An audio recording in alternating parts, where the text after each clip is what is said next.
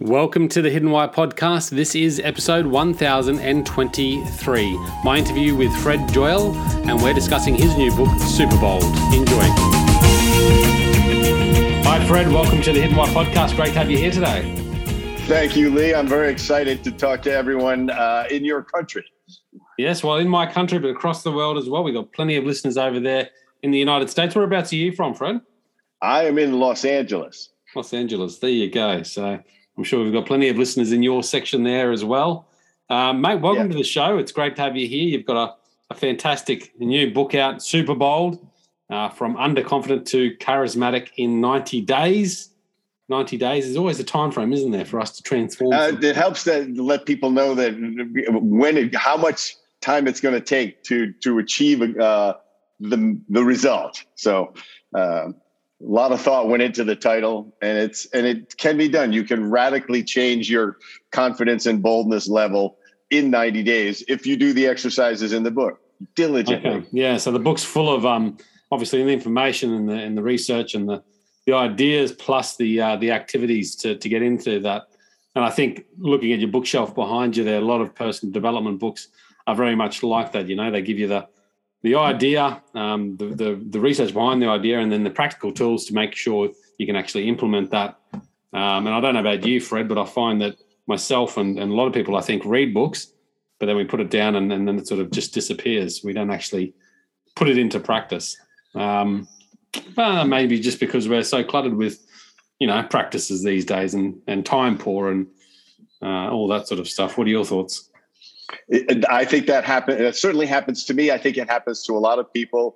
And I really emphasize that with my book, is that this is a book about doing something, not about just getting some ideas. The ideas will certainly help, because a lot of the beginning of the book is to talk about social skills and your mindset that moves you in the direction of boldness. But then if you really want to develop it, you have to do stuff. Just like if you want to learn guitar, you can read all the books you want about guitar, but when you pick that up, you're not going to sound that good. So you're going to have to play the guitar, and your fingers are going to have to get calloused, and you're going to have to learn some chords and rhythm and things like that by playing. And this is about playing in your discomfort zone to build your boldness muscles. Yes. I love it. And your background, mate, I mean, you've sort of suggested that you were shy originally, weren't super bold in any stretch of the imagination. Is that why you've written this book? It very much is, because I grew up as a very shy, underconfident person. I couldn't ask a girl on a date. I couldn't ask a girl to dance. I couldn't even make a cold call when somebody gave me the opportunity in a business to try doing that. I couldn't dial the phone one time. I had all of this hesitation and reluctance and fear of rejection and all of this stuff. And it really frustrated me, because I kept missing opportunities of every kind. And the few times I was bold, I don't know how I summoned it, but all sorts of stuff would blossom from it. And I would watch bold people, and I would say, why are they like this? Are they born this way? What makes them not experience rejection the way I do and not hesitate? And I eventually figured out ways of getting myself to be comfortable being uncomfortable and developing this ever increasing confidence. But it took me way too long. Yeah. So how long? What are you talking? Years. Decades. I would comfortably say that I really got to a point where, now I can walk on a stage with 5,000 people, and I'm excited to be out there, and I can be entertaining and goofy and try all sorts of stuff, and things can go wrong, and nothing bothers me. I'm just enjoying it. I'm not nervous at all. I'm energized by the whole thing. And I can meet anyone. I can walk up to any person. It doesn't matter how famous or how successful. I could just walk up and have a normal conversation with them.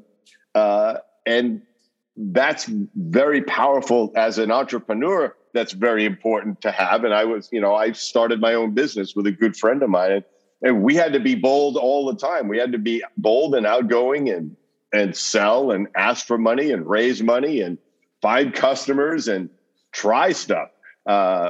and fail at stuff and learn from it. And so I eventually, what really sparked the book is I was years into my successful business life, I was asked to mentor these high school students as part of a group. And so I put together my life lessons. And one of the life lessons was that boldness is a superpower.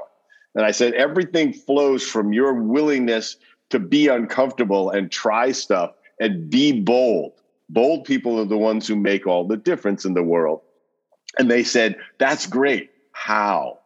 How do I do that? How do I change myself to do that? Yeah. And I gave them some ideas, but I thought I have got to create a clear, systematic way. So from the stage, I made a promise that I would write the book, which is, of course, how you get stuff done is you make a public declaration, right? Now you're stuck having to deliver. It's a bold move. And so that's what, and so the book came out last year, and people have been responding really well to it because it did get very refined over the years in terms of the techniques, the method that you use and the exercises that you use and the thought behind it. Yeah. So just refine that. Describe bold to us. I mean, I think of the word courageous or courage when I think of that word in your context, but how do you define that? So a lot of people confuse confidence and boldness as the same thing. Confidence is how you feel in certain situations. Yeah. The more, the better, obviously. But most people are selective about where they feel confident and don't. Boldness is your confidence in action. You're doing something. You're walking across the room and meeting that person and introducing yourself. You're walking on that stage. You're stepping in front of a group of potential investors and pitching your company. You're bungee jumping, whatever the heck it is. You're taking action, even though you might be uncomfortable. It's the same principle as courage, but courage is more about sometimes you're in danger or at real physical risk a lot of times. But it's the same principle because people say, it's not that courageous people have no fear. It's that they are acting in spite of their fear. And boldness is realizing that you have something you want to achieve, and whatever reluctance you're feeling or hesitation, you act in spite of that until you eventually your default mode becomes, I'm going to make the bold move. I'm going to step up. I'm going to speak up. I'm going to try something. I'm going to take a risk. It's not necessarily acting with confidence all the time, is it? Because, I mean, I think if you're fearful of something like bungee jumping, you threw that out there before, which I've done, you may have a fear of it and you may not be too confident about what you're doing, but you're taking that action regardless. Yeah. And you're summoning some confidence that the cord is not going to break in the bungee jumping because somebody in front of you just did it, and maybe 100 people in front of you just did it. So that you're using some rational thought to give you some confidence, but you have to be bold enough to lean forward in bungee jumping and go, because they're never going to push you, right? You've done it. They'll say, we're not going to push you. You got to jump. Yeah. And it's a good metaphor for a lot of life. It's all the good stuff happens because you leap. Now it may be a calculated leap, but you got to jump. You got to step off the edge and let something happen, whether it's an emotional risk of potential rejection, or it's a business risk of failure, or any situation where you have to summon this strength to act. That's boldness to me. So what sort of, I guess you get when you're talking with people about this topic, you probably get people with a lot of hesitation around it. And one thing that comes to my mind is, someone saying, well, I'm an introvert, not an extrovert. And I guess perhaps you're very much an introverted person, but you have found this way to be extroverted when you need to be. Yes, I label myself a bold introvert. Yeah. But what the difference is, I like being alone. I like doing a certain number of things alone, but I am not lonely. I am not alone because I'm unwilling to meet people. I have the capability of meeting whoever I want, and being in social situations and being comfortable with some of my discomfort. Even I may feel a little awkward, but I'm going to embrace that, and I'm not going to let it make me hesitant. And that's the difference. And this is, people also say, well, I don't want to become somebody else. I don't want to become a show off or something like that. And that you don't become a different person. What you're doing is boldness allows you to bring your full self to the world. You're not suppressing anything. You're not holding back because you want a full and adventurous life. You want to chase your dreams. I mean, dreams don't decay because they're so difficult. They decay because we don't get to them.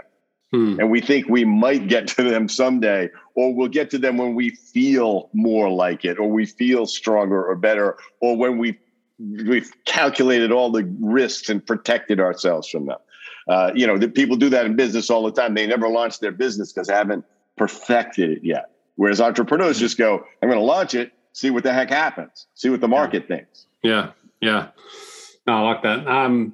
So what are the steps we can take to becoming bold, super bold?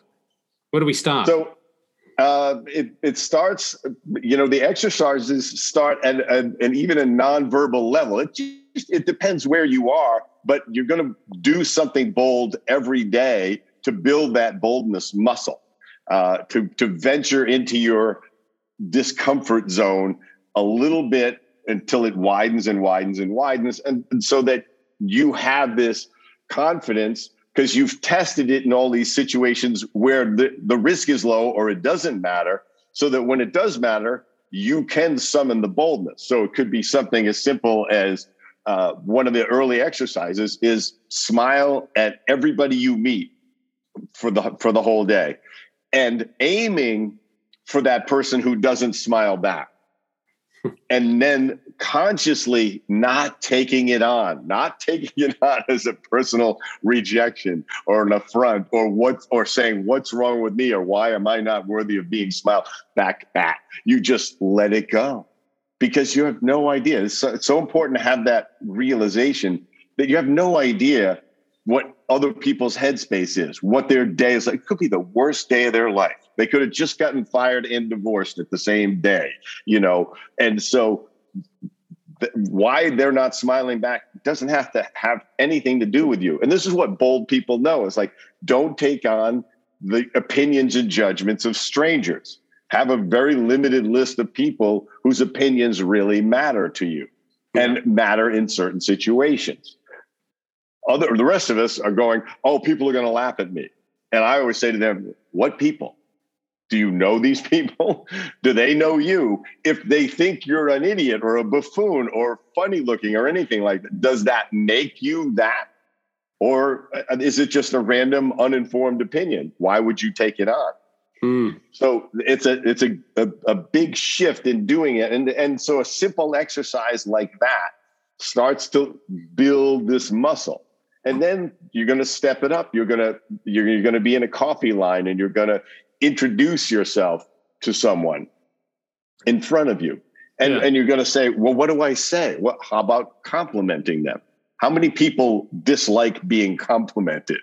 So you're going to just say, wow, I really love that suit, or that beard looks great on you.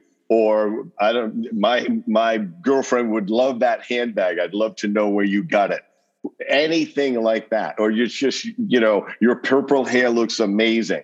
I even pick out things that I think are strange and weird that I would have a judgment about. And then in my mind, I've got some negative thing going on, and I force myself to turn it into a compliment because I'm wrong 90% of the time in my judgment. So why be attached to it? So I forced myself to say, wow, your hair looks amazing, even though in my mind it looks bizarre, right? Or that, that nose ring looks like something a bull would have, right? Not a human. And I'll say, that nose ring looks great on you. I can't pull it off, but it works for you. Yeah.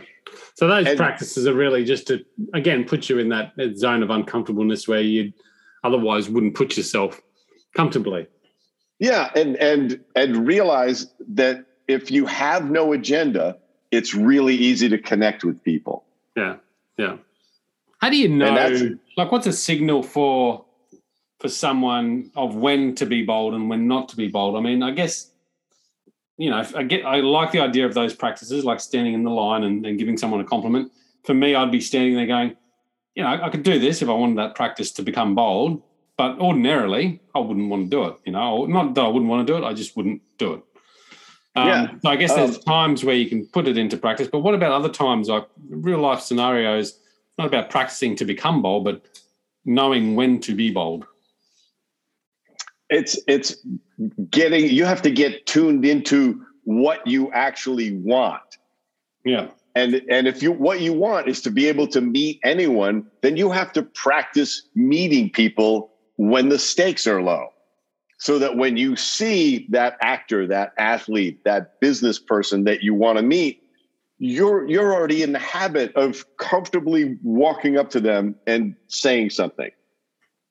And having a normal human interaction. And I see people do this, I live in Hollywood essentially. And so we see actors in places all the time. And I watch people just, they rush up to them and ask to take a picture with them or something. Can we take a selfie with you? Instead of, and a lot of times they can't remember their name. They call them their actor name or whatever. The show they were in, which is not appealing to the person unless they're barely known. I mean, if you see Will Smith, you need to go up and say something appreciative to him that is not just, oh, can I take a picture with my friends that are going to love it? It's a selfie is this perfect example of pretending we know somebody. Yeah. Right. Or that they were actually interested in us. Because, of course, they're going to smile if they do it. Instead, you could say, I really love that new series that you're doing on traveling around the earth in exotic places. And he'll say, really? Because I'm really enjoying doing that. That was such a labor of love for me. I didn't make a penny on it, but it was so interesting to do. And my kids are the ones that urged me. All of a sudden, you're having a human interaction with them because you said something personal and appreciative rather than trying to get something. Mm-hmm. And that happens in every situation. But when you're not bold, the only time I'm not bold is when I think it's going to be intrusive. When I think somebody's going to be interfered with or imposed upon or interrupted, those aren't times when you want to be bold. You have to have the sense of propriety also, but make sure it's not just some excuse you're telling yourself not to talk to somebody. Mm. And I've been in many situations where you would think that person wouldn't talk to you. And if you approach them in the right way, they're happy to talk to you. And you're happy that you talked to them because you had a real human connection with them. And as long as you remember that everyone is just a human being, you take yourself off of this imbalanced level and learn to communicate with them. I've had conversations with billionaires that I've been in the room where I was the poorest, least successful person in the room by a lot. And I could still walk up and talk to everybody because they were just people. They just did better than me in life, a lot better than me. And they like being treated like a regular person. Yeah, yeah. And I guess that's where people will fall down when they're not really appreciating things for their true value and not being authentic. It sounds like, there's a fine line between, being bold and putting some of these practices into place, but maybe doing it without that authenticity piece, and I think that'll maybe have a reverse effect. Yeah, and I said I always remind people this is not about boldness with a total lack of integrity. This is not about manipulating people or getting over on people. This is about having a full and satisfying life because you are connecting with people and you're achieving your dreams, and hopefully everybody's benefiting from that. I mean, there are definitely bold people who do damage. With what they do. That's not what I'm trying to teach people to do. I'm trying to teach people to understand that they can act with full integrity and be very bold in their life and draw people to them, but also discover things that they never would have imagined coming to them just because they opened themselves up to the possibility. What's some of the success stories you've seen out there with people that you've worked with to transform them? I particularly like to watch young people do this, and a good example was my cousin's daughter was very hesitant to meet. We were at this restaurant in a hotel, and the chef had come out, and to talk to a couple of the people in the group, and she was just starting to go to pastry school at this college. And I said, her name's Hope. I said, Hope, you need to meet the chef. And she was like, oh, no, I couldn't. And I said, okay, let's talk about what you're telling yourself here. Oh, well, he's not going to be interested in me. Really? You're sure of that? So how do you prepare yourself?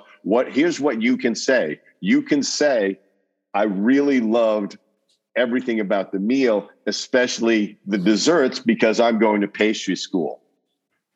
So you've opened up, I said, you've prepared yourself for what you're going to say. And I said, and he's not going to say, get away from me, get out of my face, I don't care. He's not going to say any of these things that you think he's going to say that's keeping you from walking up to him.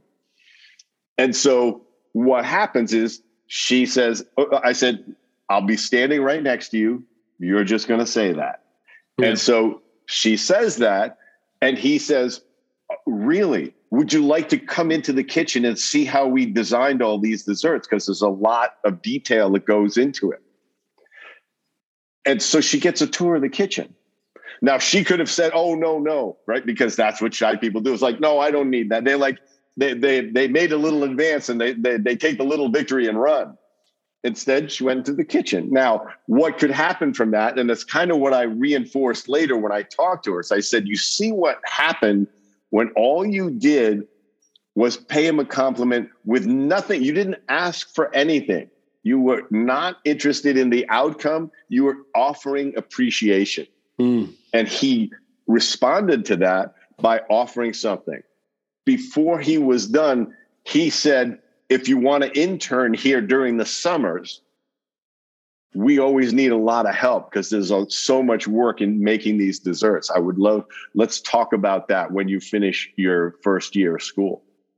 Yeah. So that's a huge thing. And what I would have done at her, I was watching her and I was going, she's me at this age. She's afraid to speak up. She's told herself all these horrible things that are going to happen that couldn't possibly happen. And I didn't shove her. I led her. I loaded her lips with what she was going to say. And I said, and watch what happens. And I said, and we could just walk away after you say that. He may just say thank you and you walk away, but you'll at least have offered something. But what she discovered, and this was like the beginning of the awakening for her of boldness, is like, look what happens when you step up. Of course you're uncomfortable, but you knew what you were going to say and you said it without any further agenda. And it was just an expression of appreciation. And look what happened. Yeah.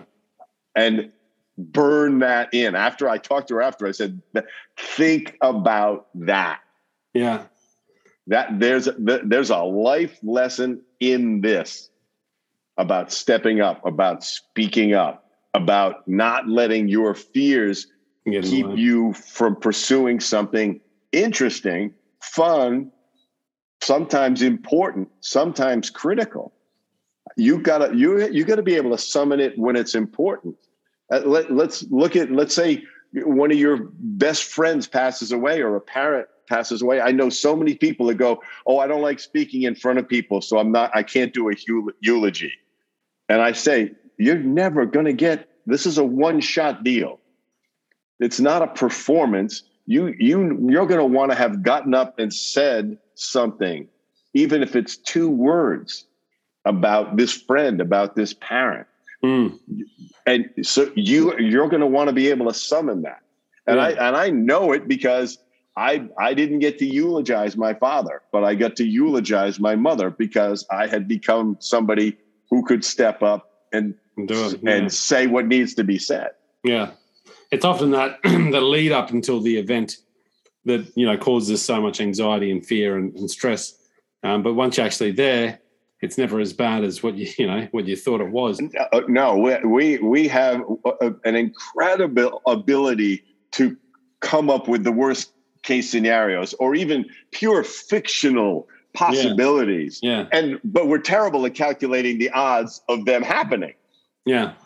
We think it's like 90% chance that it's going to go bad. Bold people know that it's like a less than 1% chance. And if it goes bad, they find a way to make it not so bad, or hey, it bounces off them and they move on. They go, "Oh, wow, that was a mistake. I won't make that one again. I'll learn from that, or I'll learn to put it a different way, or I'll learn to read people better, or whatever." That's right. They don't have to go slit their wrists over the whole thing. They just go, "Oh yeah, that didn't go exactly right." And they don't have to tell themselves they're not worthy and that they should never talk to people again or something crazy like that. Yeah. I know the flip side of not doing it, the regret there that comes from not doing it, not doing something that you really wanted to do, and your fear got in the way from, you doing it. You do live with that sort of regret. Yeah. And that's what I tell people is, like, if you want to decide to become bold, what drives it is mind the regrets in your life, the missed opportunities, the what could have, what should you have done, what could have happened. Look hard at those and say, do you want to keep doing that? Yeah. Because the only way out is to develop the ability to speak up, to say, yes, I'm uncomfortable. Yes, this could go wrong. I could even be embarrassed, but I don't have to decide to take on that much embarrassment. I can still try it. Yeah. And then you do it enough and you realize you're wrong about all of these things that, what I call Dr. No, who is in your head all the time telling you terrible things, is wrong. And you just have to hear it and go, yes, thank you, I'm not listening. And then you act. Coming up with that consciousness of it all. Do you, so 90 days, any particular reason why we've got 90 days? It's just the activities will take that time?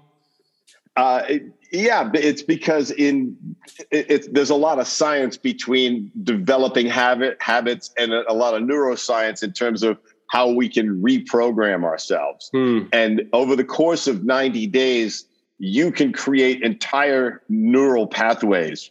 And that's what happens if you act boldly every day. That's one of the basic principles of the book is to do some bold actions every single day. Yeah. So that your brain is going, I guess this is who we are, is we are going to act boldly.